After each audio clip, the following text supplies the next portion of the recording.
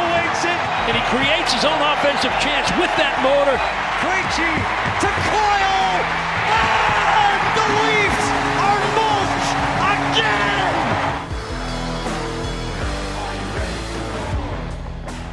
Hey there.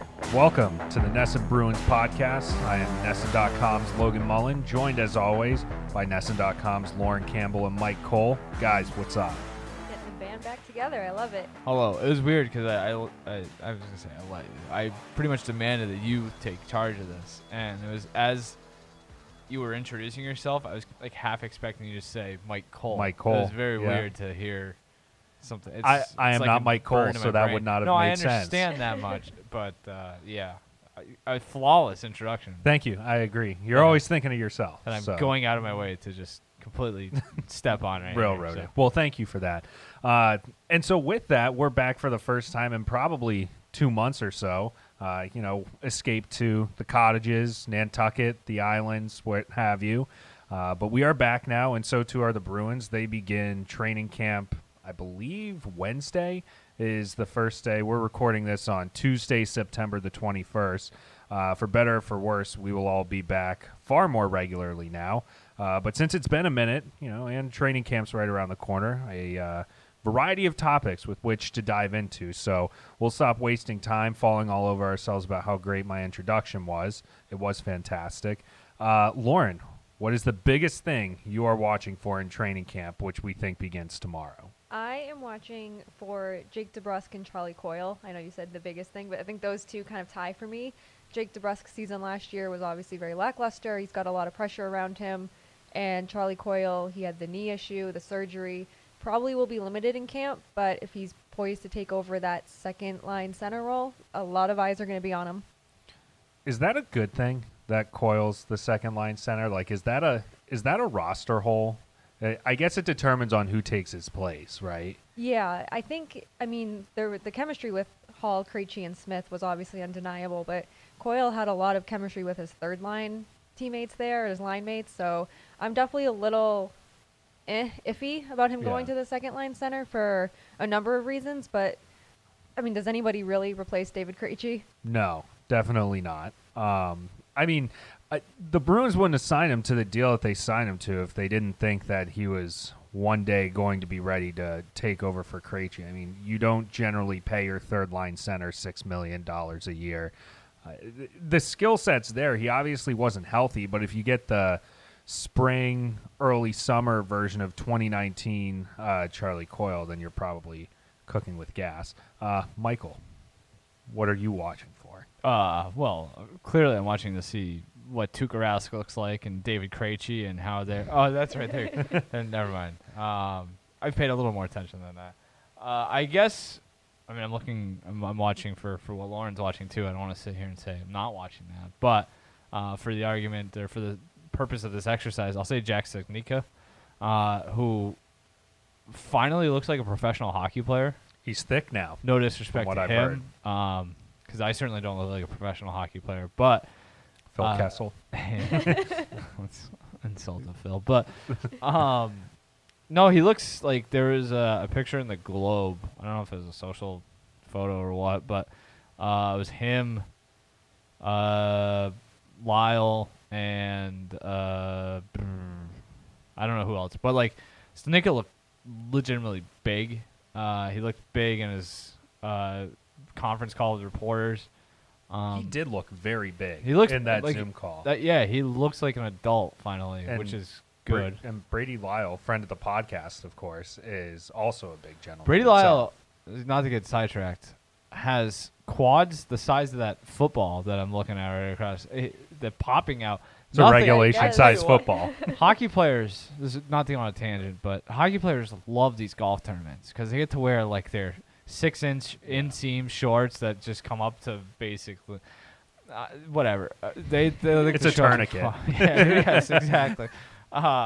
Fig leaves or whatever. No, I think not only is Studnicka look bigger, more adult like, but it's a big a big season for him, and he's kind of an odd man out right now, at least as it pertains to centers.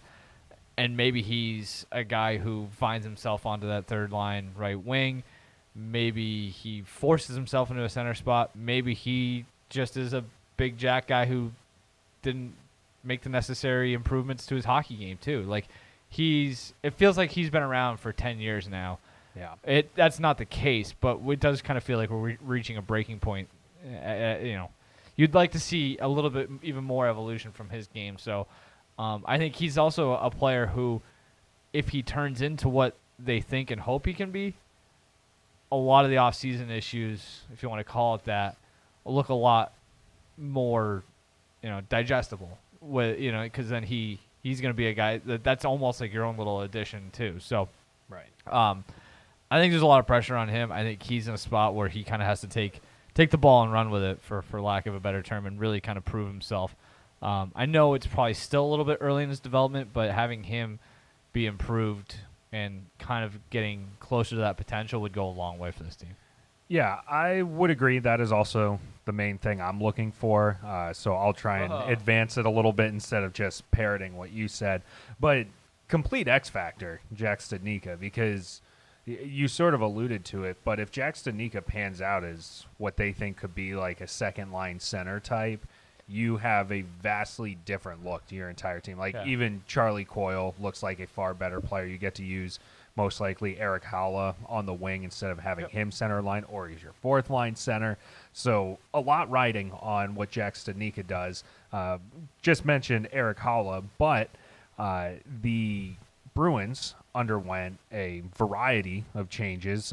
I'll go off the top of my head here. It was Nick Foligno, Eric Haula, Tomas Nosek, Derek Forbert, and Lena Solmark. I feel like I'm missing a forward.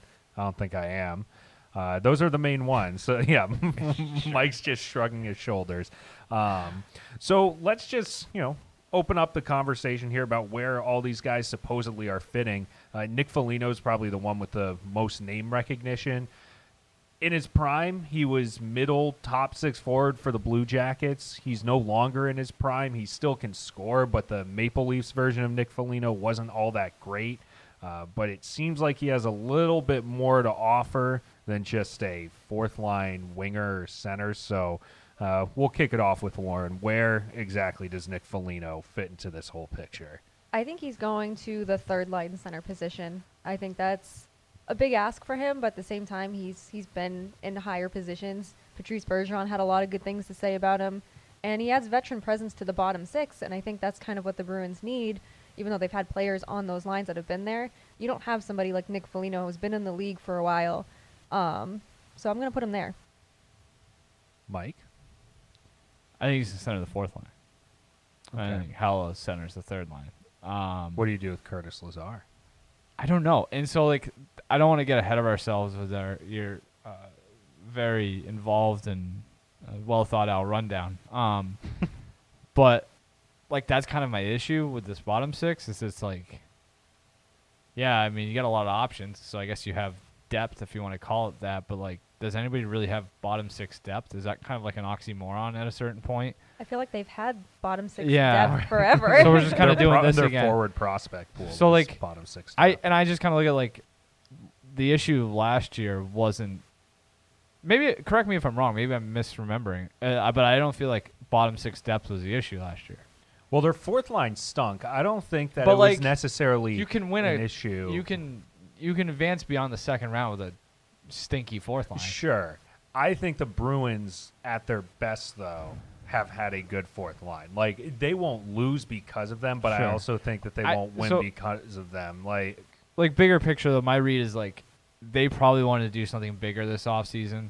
It didn't work out, and they just kind of fell back on let's just throw a bunch of stuff against the wall. No disrespect to guys like Foligno and Haula, and they brought in some good hockey players that'll make them marginally better, but I just wonder if we're doing the same old thing again. And that's a long way of saying where Foligno starts the season, that'll probably change by Halloween. Yeah. And then it'll change again by Thanksgiving, and then it'll change again by Christmas. And like it's just gonna continue. So it's a kind of a cop out to answering the actual question. But like Right. I just think it's so hard to tell with when you have that many pieces involved in that bottom six. That I think, and especially a lot of guys who haven't played together, or a lot of guys who haven't played much together. There might be some clunky fits. Yeah, 'Cause that's I- what. That's I guess that's what I'm saying. Because yeah. I've kind of kicked around some of those ideas in my head too. Like if Studnicka makes the roster, then you're probably bumping out Chris Wagner, right? And your fourth line could look something like Nosek, Foligno, Lazar, something like that, which is an interesting look. Nick Foligno, I throw last season out the window for pretty much everybody. At least a 30-point player each of his last 3 seasons. I mean, if you can add in Nosek, too, we can get to him in a second, but is historically more of an offensive-minded fourth-line player. So maybe they try and go for that, scoring across every line type of thing. For how many years now have we said that scoring beyond the first line is an issue? And so maybe that this is their idea of, okay, you can play Nick Foligno in a bottom 6 role and perhaps get more out of him than if he's starting against teams' top defensive pairings. Yeah, but like you're right. Like the depth It's scoring, a big ticket to do that. the scoring depth is like the issue, but it's not like I don't know. I feel like they're trying to fix the scoring depth by having a good fourth line, and I don't know if it works that Probably way. not sustainable. It's just, and I mean, sometimes you have to do that, whether it's cap related, market, whoever's out there, just things like that. But like, I getting Taylor Hall last year certainly helped. So I'm not completely poo-pooing what their middle six can do. Like that's where I'm at. Like what's Okay. going to be what's the middle six going to look like? I think that's the biggest question mark with the entire team. And I think that kind of dictates what the offensive output at least looks like in the long run. Sure. Because like everything else is gonna like the first line is what it is, obviously, and then whatever kind of is just like you make a smoothie and like everything falls to the bottom, or it can at the end. Right. Like that's kind of what the fourth line will be, and you just have to make sure that the ingredients, the first few sips are gonna be awesome, and then like the middle is gonna be. That's where I'm concerned right now. It's the middle of the smoothie with the Bruins. Okay. I had a tough time following that analogy. I'm not going to lie. Maybe I'm not a big enough smoothie guy. I just have a smoothie. Or I'm going to places that make better smoothies. That's probably the part of it. No, but like it's just like I said, like I think the middle six is really because again you don't want to take it for granted too much. We have in the first line, but whether like that's the thing. If like Coyle sucks, like now you're in trouble. Right. That, If Coyle that could be comes, problematic. if Coyle comes back healthy and he's the player he was 2 years ago, that's a hell of a second line. Now you've got one of the best top 6 in hockey. I don't think it's a coincidence that each of the forwards that they signed, the NHL caliber forwards that they signed this offseason, have a good bit of experience as centers or are comfortable playing centers. I guess the idea of doing things by committee or playing to the matchups is easier in theory than in practice, because we could sit here and say, well, they'll play, Foligno and Howla and whoever against a more skill-based team. But when the Capitals come into town, like that's when you have Frederick and Lazar and Wagner and all those guys. But I don't know, if a certain line's rolling well, then you just have to stick with it. So It's a tough way to make a living for Frederick and Lazar. it too. is. Yeah. This is going to be a weird year for a lot of those guys. I mean, even those Carson Kuhlman is someone who's probably going to get forgotten in a lot of this. There's gonna be Chris injuries, Wagner, though. I mean, Oscar Steen. Yeah. When you're dealing with that many guys who are older, like there are going to be injuries. So. That's a good point, or at least load management, if you will. So let's pivot. To Tomas Nosek. Comes from the Vegas Golden Knights. Had spent. He was one of the original sort of. I don't know if you consider a guy homegrown Vegas Golden Knight, but he was one of the original guys there. 29 years old. He's only making $1.5 million. Last year, 38 games, had 18 points, playing almost exclusively in a fourth line role. Kind of a Sean Corrali type, if you will, a straight line game. The most interesting thing I think I heard Don Sweeney say about Nosek was that he's not the fastest skater, but he gets there on time. So I guess in that sense, he's a little bit different than Sean Corrali, who was a bit more swift of a skater, but he has a nose for the net. There's not a whole lot of fourth liners putting up 18 points in 38 games. that might be a bit more of an aberration than anything. He was scoring 15 to 17 points in the high 60s more often than not with Vegas, but the defensive numbers, the analytics don't favor him all that much, but for a guy that will play probably 11, 12, 13 minutes a night, you'll take what you can with the offense. Yeah, and I think putting him on the fourth line certainly will be beneficial to the Bruins. And the on-time comment from Sweeney really kind of stuck out to me too, because how many times last year did we say Bruce Cassidy, hear him say that his players could not get to the puck on time. They didn't start on time. It was always something on time. So to hear that a fourth liner, and maybe a little bit better than Sean Corrali, can actually get to the puck and just kind of put up a better fight, certainly will boost that fourth line. Just be interesting to see exactly where he fits there, because you have so much of this quote-unquote depth. Right. Mike? I'm just dicking around with hockey references similarity scores for Nosek. It's awesome. Like, Devontae Smith-Pelly, Brett Ritchie. Okay. And the top similarity score is Casey Middlestat and Brandon Boschensky. top Bruins one legend. is Dave Schultz, which is awesome. Like if Yeah. he turns into Dave Schultz, that we're gonna be You'll take that. It'll be a hell of a year. Yeah, right. It'll be a lot of fun. I'm just looking at Schultz's 74-75 season with the Flyers, 9-17-26, respectable, sure, Yeah, right. for a fourth liner. 472 penalty minutes to lead the league. The Yeah, I don't man know if you're spent more getting those time in the numbers, penalty but- box than anybody else over the course of a 3-year season. So, yeah, I don't, with all disrespect to You're not winning or losing to anything. the Nosek clan. Right. Yeah, no, I don't know. I think he could be a pleasant surprise type. I think Lauren made some good points. And I also think like when it comes to fourth line, bottom six guys, like if it doesn't work, you can't be afraid to mix it up. And I think that's kind of what they've done this year. Is like, hey, can't be a whole lot worse than last year. And if it doesn't work, then what have you lost? Not a whole lot. Right. Well, and when you have so many options too. Correct. One of those options being Eric Howla, a signing that I really like. Now we're talking. Yeah, that is a guy. This might not surprise either of you. I really like Eric Howla. 30 years old. He's making a little over $2 million. I think he's slightly under the John Moore deal in terms of value. A 20-point per season guy, much of his career. He did pop off that 1 year in Vegas when they did with his now former/new teammate Tomáš Nosek for 55 points. That is far more the exception than the rule. But generally speaking, a steady bottom four, more often than not center, who plays a relatively two-way game. 21 points last year with Nashville, 24 the year before between the Hurricanes and the Panthers.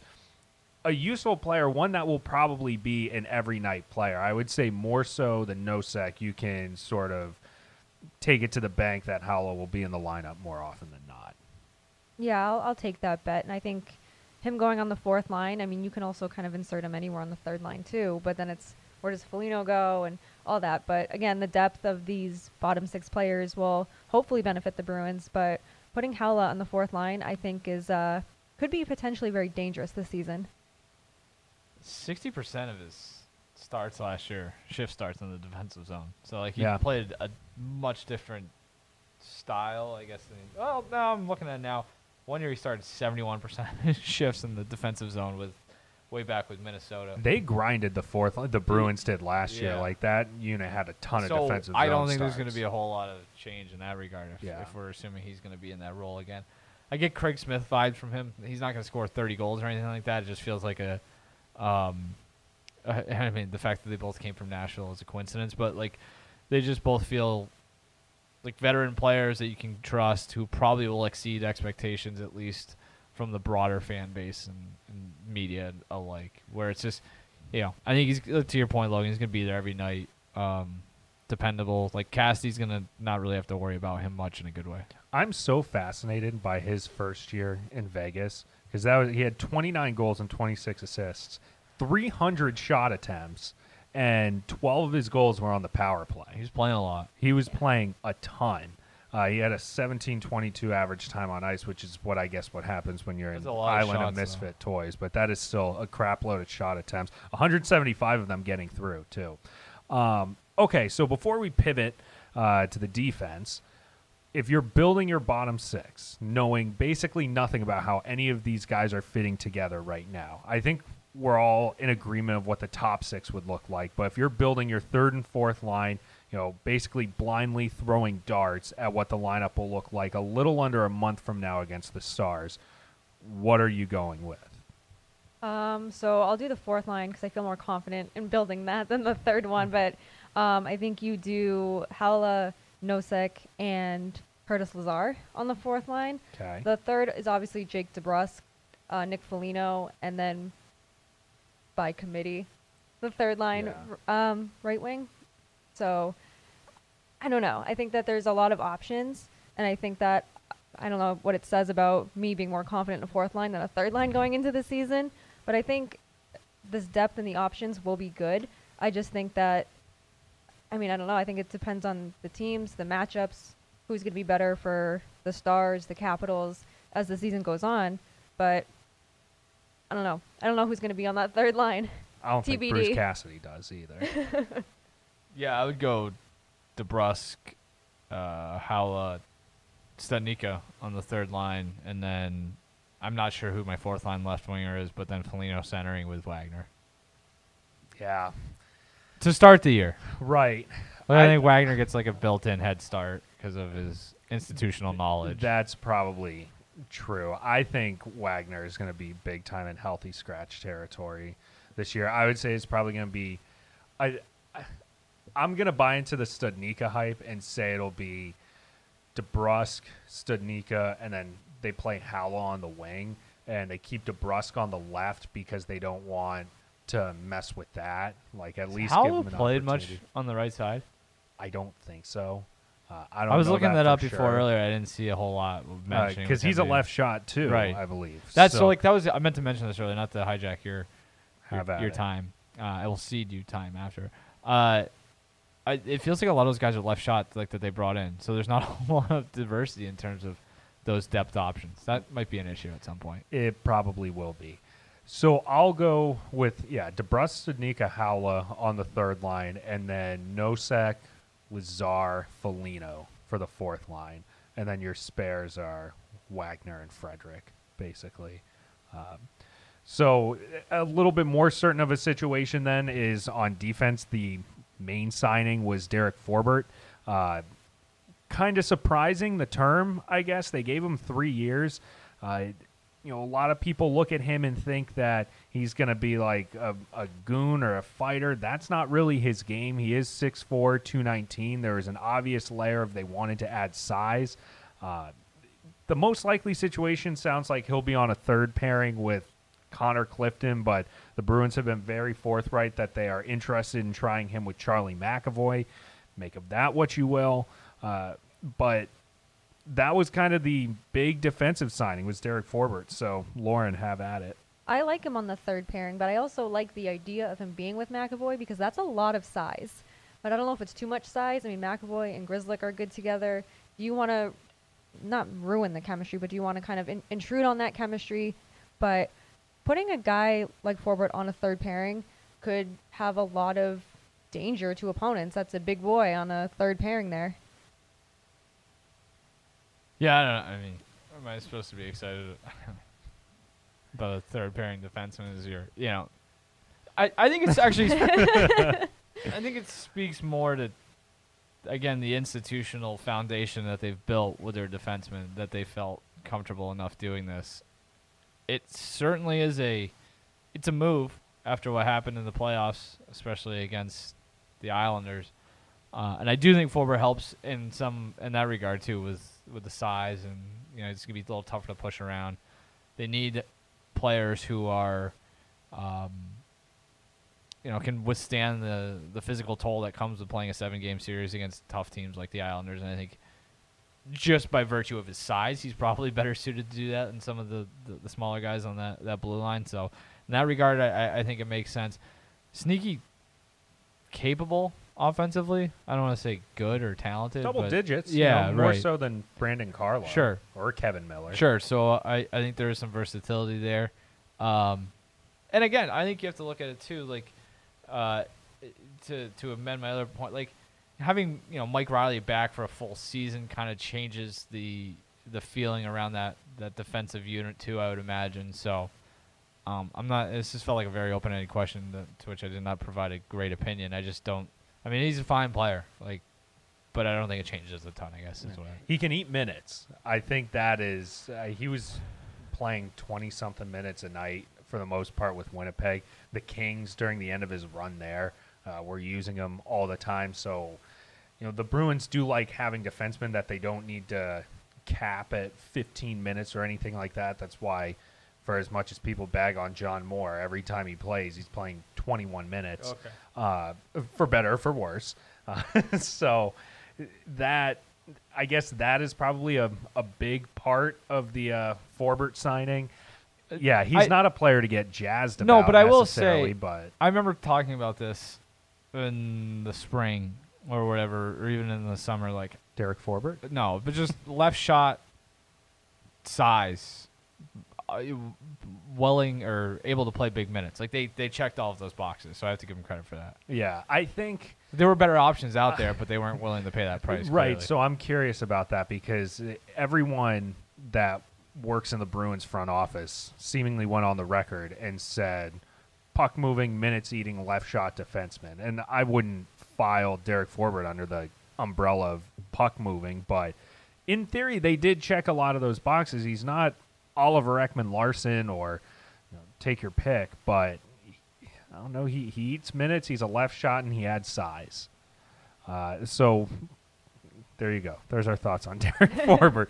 I guess I was just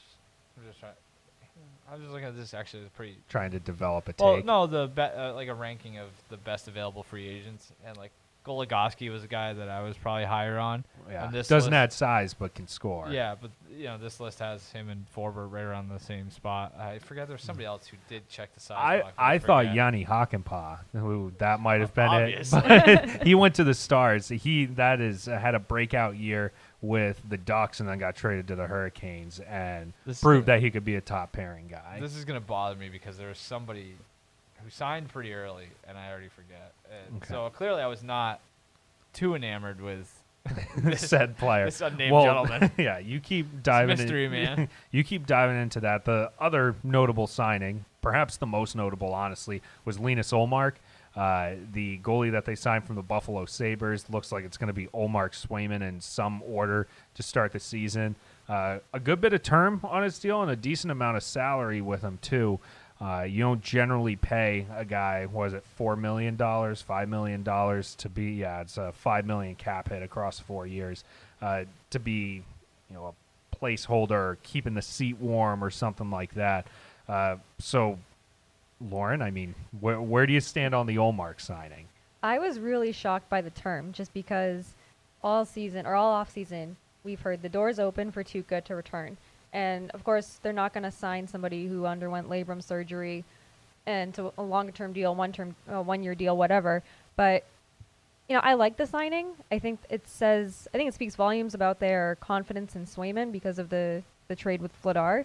So I think that the Bruins are confident going forward with Swayman, and I think they're obviously confident enough in Ullmark to at least hold it down if Swayman starts to struggle. He's only been played in 10, 11 NHL games, so I think at the end of the day, they liked what they saw from Ullmark in his last 6 seasons with Buffalo, and they're ready to kind of, I don't want to say move on from Tuukka by any means, but just kind of start moving forward in a direction to hopefully get to the Stanley Cup final. Alexiak is who I was thinking. Oh, yeah. He did get scooped up quickly. Did. $4.6 million, which is tied into this.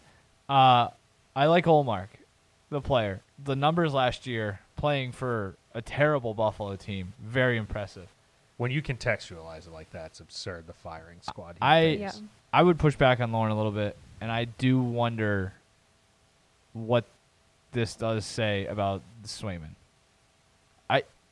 Because, maybe I was putting way too much stock into a very small sample size for Jeremy Swayman, but, perhaps. Let's get weird. I don't know if Linus Ullmark keeps the window wide open for this team you have. I feel better about taking my chances with Jeremy Swayman as the one, not not committing a ton of money to that position, especially after getting Rask off the books. And I thought that you have a better chance of building a short-term championship contender investing that money in other players on the free agent market and trying to make it work with Swayman and whoever you want as your backup. I understand that's a huge risk. I understand that not every, NHL general managers and front offices are pretty risk adverse. And maybe you want to be less risky when you have a team like this, that the window is, if not closing, it's being propped up by a very shaky piece of wood. I just and he'll be good. Like, he's going to be very good for them. He'll probably be, I was gonna say an all-star, but like it's weird in the NHL. But like, he's gonna put up great numbers. I think he's probably gonna finish top 10 in like Vezina. Like, I don't think that's a stretch because I think the system is so good. He's going to look good in front of it. I just think you could have done that with Swayman for a whole lot less money and reinvested that money elsewhere.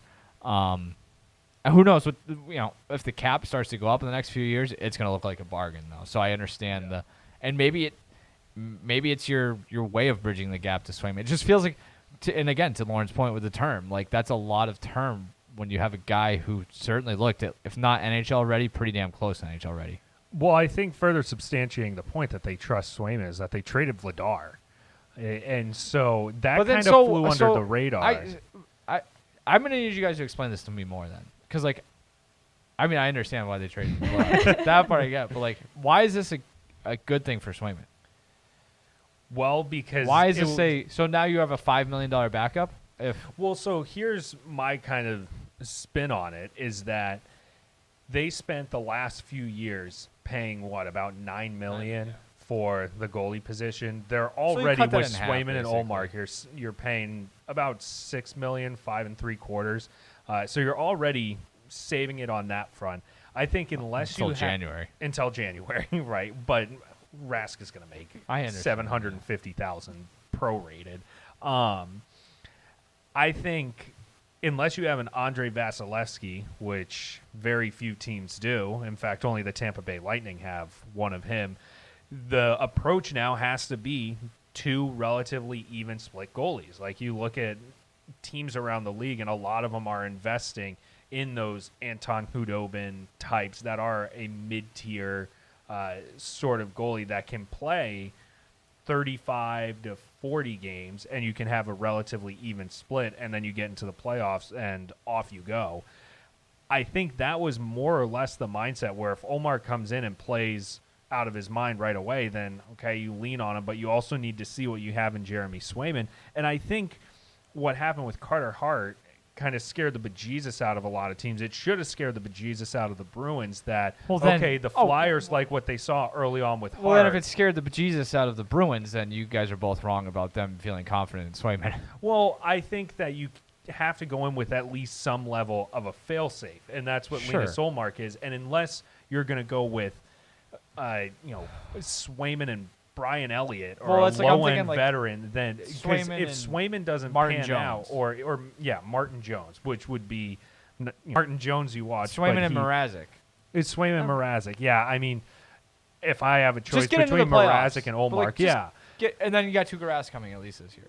Maybe. Sure, but I think that ultimately, I don't think it negates the point that they have confidence in. Like, I think ultimately the Flyers still trust Carter Hart, but I think that they put the cart before the horse way too early on, and all of a sudden they're like, well, this guy's urinating down his leg, and our backup option is, whoever their backup was, Mike McKenna a couple of years ago, the year they went through 6 goalies or however many it was. I just think they fell into a good opportunity to try going at it without committing a ton of money that they had committed to the goaltending situation.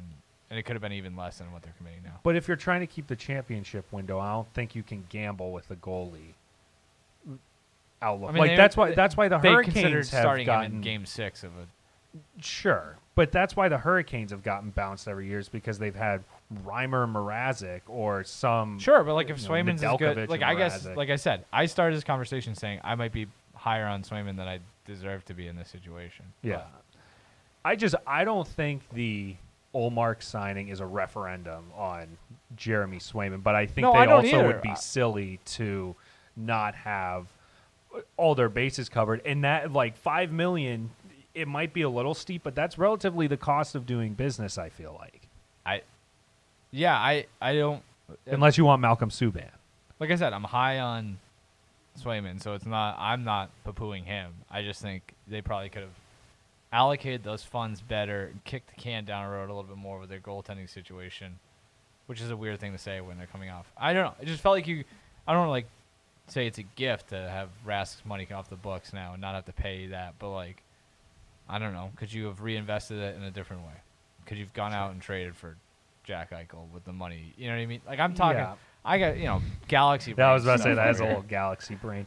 I guess the other spin zone too is like teams are always looking for capable goalies. Like the Olmark contract is not untradeable if they ever got to That's that fair. point. So before we start trading somebody who hasn't played a single game with the Bruins, why don't we kind of switch gears a little bit? So I think he's going to be good. I think he's going to be good too. I think we can all agree on that, right, Yes. Lauren? Yes, Okay. 100%. I want to speak for you. No, I think he'll be just fine. Okay, so it's September 21st. That's a lot of money. Training camp. Do you want to open it back up? So what is, all the pieces have fallen on free agency. I don't think they're trading for Jack Eichel, so I think this group is largely who they're rolling with up until David Krejci returns from the Czech Republic and Tuukka Rask signs in January. But what is your preseason outlook on the Bruins? Are you optimistic? Are you discouraged? Are you encouraged? Are you indifferent, neutral? Lauren, go ahead. I'm very indifferent, and it's only because you don't know how Charlie Coyle is going to come back from this knee injury. A lot of these guys haven't played together. Training camp, it's the time to build your chemistry, but still not a lot of time to get the ball rolling there. So I'm definitely more discouraged, but I'm not writing this team off by any means, but I still think they could be a playoff contender, of course. I just hope that these guys gel as much as I'm sure the Bruins are hoping for that too. I'm indifferent until Thanksgiving, Canadian or American. And at that point, I will have a better take. Just because, I think there's a way for this to break very much in their favor. And if that's the case, then I don't want to sit here and say I'm underwhelmed by what they did, because they know more about Charlie Coyle's knee than I do. And if they think his knee was the big problem for him last year, where he was objectively bad compared to what he was the year before, and he comes back and looks like that player that he was again, now you're in business. And if one or two of those depth guys hits, you look like geniuses. And if you're young defensemen in whom you've put a lot of stock continue to elevate their game and continue to evolve, you're in business again. So there's a very clear path for them to contend for one of those top 2 or 3 spots in the division. A lot of ifs. Exactly, and it ifs. can go the other way too. So I'm reserving judgment. I still think, when you're going to get the offensive production that you're going to get out of that first line, the goaltending I think is going to be very good. The defensive system is, you got a Norris Trophy winner just waiting to happen on, leading your blue line. There is enough there for them. They're certainly going to. I'd be far more shocked if they just suck and miss the playoffs than I would be if they won the division. If they miss the playoffs, I don't think it'll be the product of them being bad. I think they'll be right in the thick of it, but their division now is significantly better, That's a I fair think, point. than it was Because last that's year. an important thing. I That mean, now they're back to playing in that division. right. So they've got Montreal and Toronto to deal with again, and Montreal's come around. First time in franchise history, perhaps, that they're. I actually don't know that. I don't want to get over my skis too much, but you got to play your 2 divisional foes met in the Stanley Cup final. Yeah, right. And Tampa and Florida is good Yeah. again too. I think Ottawa is going to be significantly improved. Everyone will beat up on the Red Wings, but it is, I think, a bit more of a challenge in a different way than last year was. I would say I'm cautiously optimistic, sort of for the reasons that you guys laid out. I think there is a lot of factors for things to go right. I think the David Krejci loss will be a massive kick in the pants, as it would be for any team. But I don't think that I don't think that they fell off a cliff or anything like that. I think Coyle actually could get close to that, but the problem is, did you replace the best version of Charlie Coyle? You know what I mean? I think that's what you're hoping Jack Studnicka Right. is, right? Like the Krejci thing might not be the big move. It's like the ripple effect that comes from the Krejci thing with moving Coyle up that hurts you. Because like 2 years ago, Coyle as a third line center, that is aces, as they say. No. So. Any surprises we're looking for in camp? Anything you're expecting to be? I guess you can't be blown away by something if you're expecting it. That is true. I mean, I'm just hoping that Jake DeBrusk bounces back. I feel like he has yet to hit his potential. There's so much pressure on him. He's bumped around last year, and I think this is a really, really big season for him, even more so than last year. That might actually be an understated part of the puzzle, too, because if Jake DeBrusk is good, you're probably taking a lot of pressure off your third-line center, whether that's Studnicka or Eric Howla or whoever. If the third line, again, becomes completely piecemeal on the wings, then that could be a problem. Yeah, DeBrusk is going to be the only thing because they're not going to trade Howla in September. You know what I mean? Like, right. They're not going to. I think the DeBrusk frustration is very well documented, both clearly and through the tea leaves. Implicitly. Yeah, right. But like I don't know. Is that the question you're asking? Sure. Are they going to cut somebody, basically? No, I don't know if it's cutting somebody, but somebody having like a Trading really somebody. good camp, Oh. camp overreaction, somebody making the roster that might No, surprise you. I don't think so. I don't know if there's room for any There's of that nobody. to happen. There's certainly no room for the second, the ladder, Yeah. unless there's a rash of injuries. Like My take is big bounce back camp for John Moore. Reason being, the hip is fixed. His biggest asset is his skating. So I think it could be an important year for John Moore. He's your Steven Kampfer, but I think when injuries inevitably hit, there will be a far better version of John Moore. I'll add 2018, who is not a bad version of himself. So real quick before we get out of here, we've alluded to it about 25 times, the Rask and Krejci situations. I guess the view from 10,000 feet, like what's your sense on the Rask situation? Do you think it's a good thing if he comes back? Do you think he'll come back? And I guess similarly to Krejci, we can just loop it all in now. Yeah, I mean, I think it's always good when you can bring back Tuukka Rask. I think a lot of it obviously will depend on his recovery and how he feels. And I mean, who knows? Maybe Allmark and Swayman really work out, and there's not a lot of room for him. But I think if you have the opportunity to bring him back, I think you do. I think it will be good because he's been on this team so long. He's obviously respected in the locker room with his teammates. And similar to Krejci, I think that it's without a doubt you bring him back if you can. I know that he's mentioned he won't do it. Doesn't plan on coming back. But a lot can change between now and March when the Czech season ends. And he's doing well over there, but at times I feel like he almost looks bored because he's so good among his teammates. And maybe he wants a little more competition. And what better time to do it in April when the playoffs begin? Or right around when playoff hockey is starting to heat up. I don't think either of them are coming back. I think Tuukka's it's a hip injury for a goalie. An older goalie. For a no guy who's less. just made $50 million and likes golfing and likes hockey, doesn't feel like the number one thing in his life. And that's fine. I actually respect that. Like, that is admirable. So it's like January 1st going to roll around. He just got to spend the entire holiday season with his family. Life is good. It's nice to be around the house again and be like, yeah, let's ramp up the PT. Like, it feels like I have some days it feels like I have a knife jabbed into my hip, but like, let's fight through that, get the scar tissue gone just so I can go back and make peanuts compared to what I made with no guarantee that I'm going to have playing time. I just don't see that happening unless Swayman or Omar gets hurt and they're fledgling and there's a chance for him to come in. I don't think he wants to come in and play the role of savior or hero. I'm not saying that. I just think it's more likely to happen if that's the case, where it's like, hey, Tuukka, we kind of need you.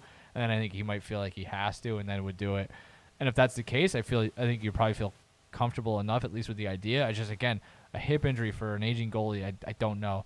And with Krejci, I just wonder, like, moving sucks. Like, that's really what it comes down to. So I agree with what Lauren said. He looks bored, but he looks bored for his entire career at times. So like that's just the way he plays. Like I don't know. I just don't see it. I think Krejci's far more likely than Rask though. If I were to. Oh really? Yeah, just because like I don't know. I'm not a doctor and I haven't This seen year or one day? With this Krejci? year. Okay. I think Rask is done. It seems like like sports are littered with people who've had bad hip injuries that have derailed their careers, and even before they've reached crossroads at which Tuukka Rask currently resides. Like, this is the perfect time for him to walk away. He's got a great excuse to do it. Like, he's done everything except for the cup. Like, His name's on it. Yeah, I know. So I just think it's less likely.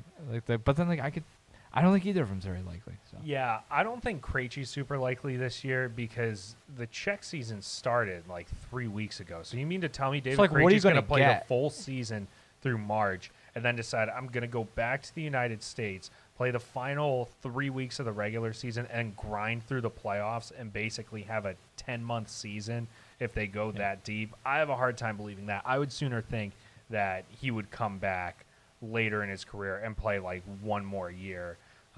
Take, I don't know, the Kovalchuk route. I know that's kind of a false equivalency. With Rask, I don't think he would try and rehab the way he says he is if he didn't at least intend on trying to play. Because I think that's fair. A very easy way to say, because you can get hip surgery and do PT, but not PT to return to being a professional athlete. I think he's doing the latter. So I would say, unless his PT gets railroaded, I can see him saying, I'm going to try and play through this season, take one more crack at it because I'm rehabbing that way, and then reassess in the off season. Did we ever get an answer as to why he put off surgery so long? No, he just hadn't come back to the United States yet, I guess. But that is fascinating that happened 3 days after free agency or however. I wasn't sure if there was like a swelling issue that didn't matter, but like it seems like simple math, right? Like they knew it was happening in June. Yeah, I don't know. Oh no, yeah, that might be why we're not MDs. Like, there's probably logic that we might not know about. Like I said, could have been swelling. I feel like Tuukka's forthright enough, though, where if he was legitimately skeptical about coming back and playing and he put off the surgery a month and a half because he was uncertain if it was even worth it, then I feel like he would have said it when he did his 10-minute sit-down interview with Greg Hill at the Jimmy Fund Radio Telethon. But I don't know. That's just speculation. So we're probably going to be talking about this every week. Would he need that surgery to play golf again? You do need your hips to play golf. That's what I'm saying. I mean, if you told me I had to have a surgery to play golf again, I would have that surgery. I probably would too. Right away, so honestly. Maybe he was fighting through like, the injury during the summer so he could keep playing golf. No. It could be a quality of life thing where it's like he's not just gonna retire and be like, I don't need the surgery. Yeah. If his hip hurts like hell. Yeah, he's gonna get the surgery no matter what. And you might as well do the physical therapy. Well, this has been the Medical Minute on the Nessa Bruins podcast. We'll call it there. You guys have any final thoughts? I've said too much. I do not. Okay. Well, let's get the heck out of here then. I'm Logan. That's Lauren and Mike. This has been the Ness and Bruins podcast. I think we just went on for a little while. I'll be honest. I wasn't keeping track of time. But perhaps too long. We'll be back again soon. Be sure to like, subscribe, comment, whatever else you do on podcast networks. But thanks for listening. Until next time, goodbye.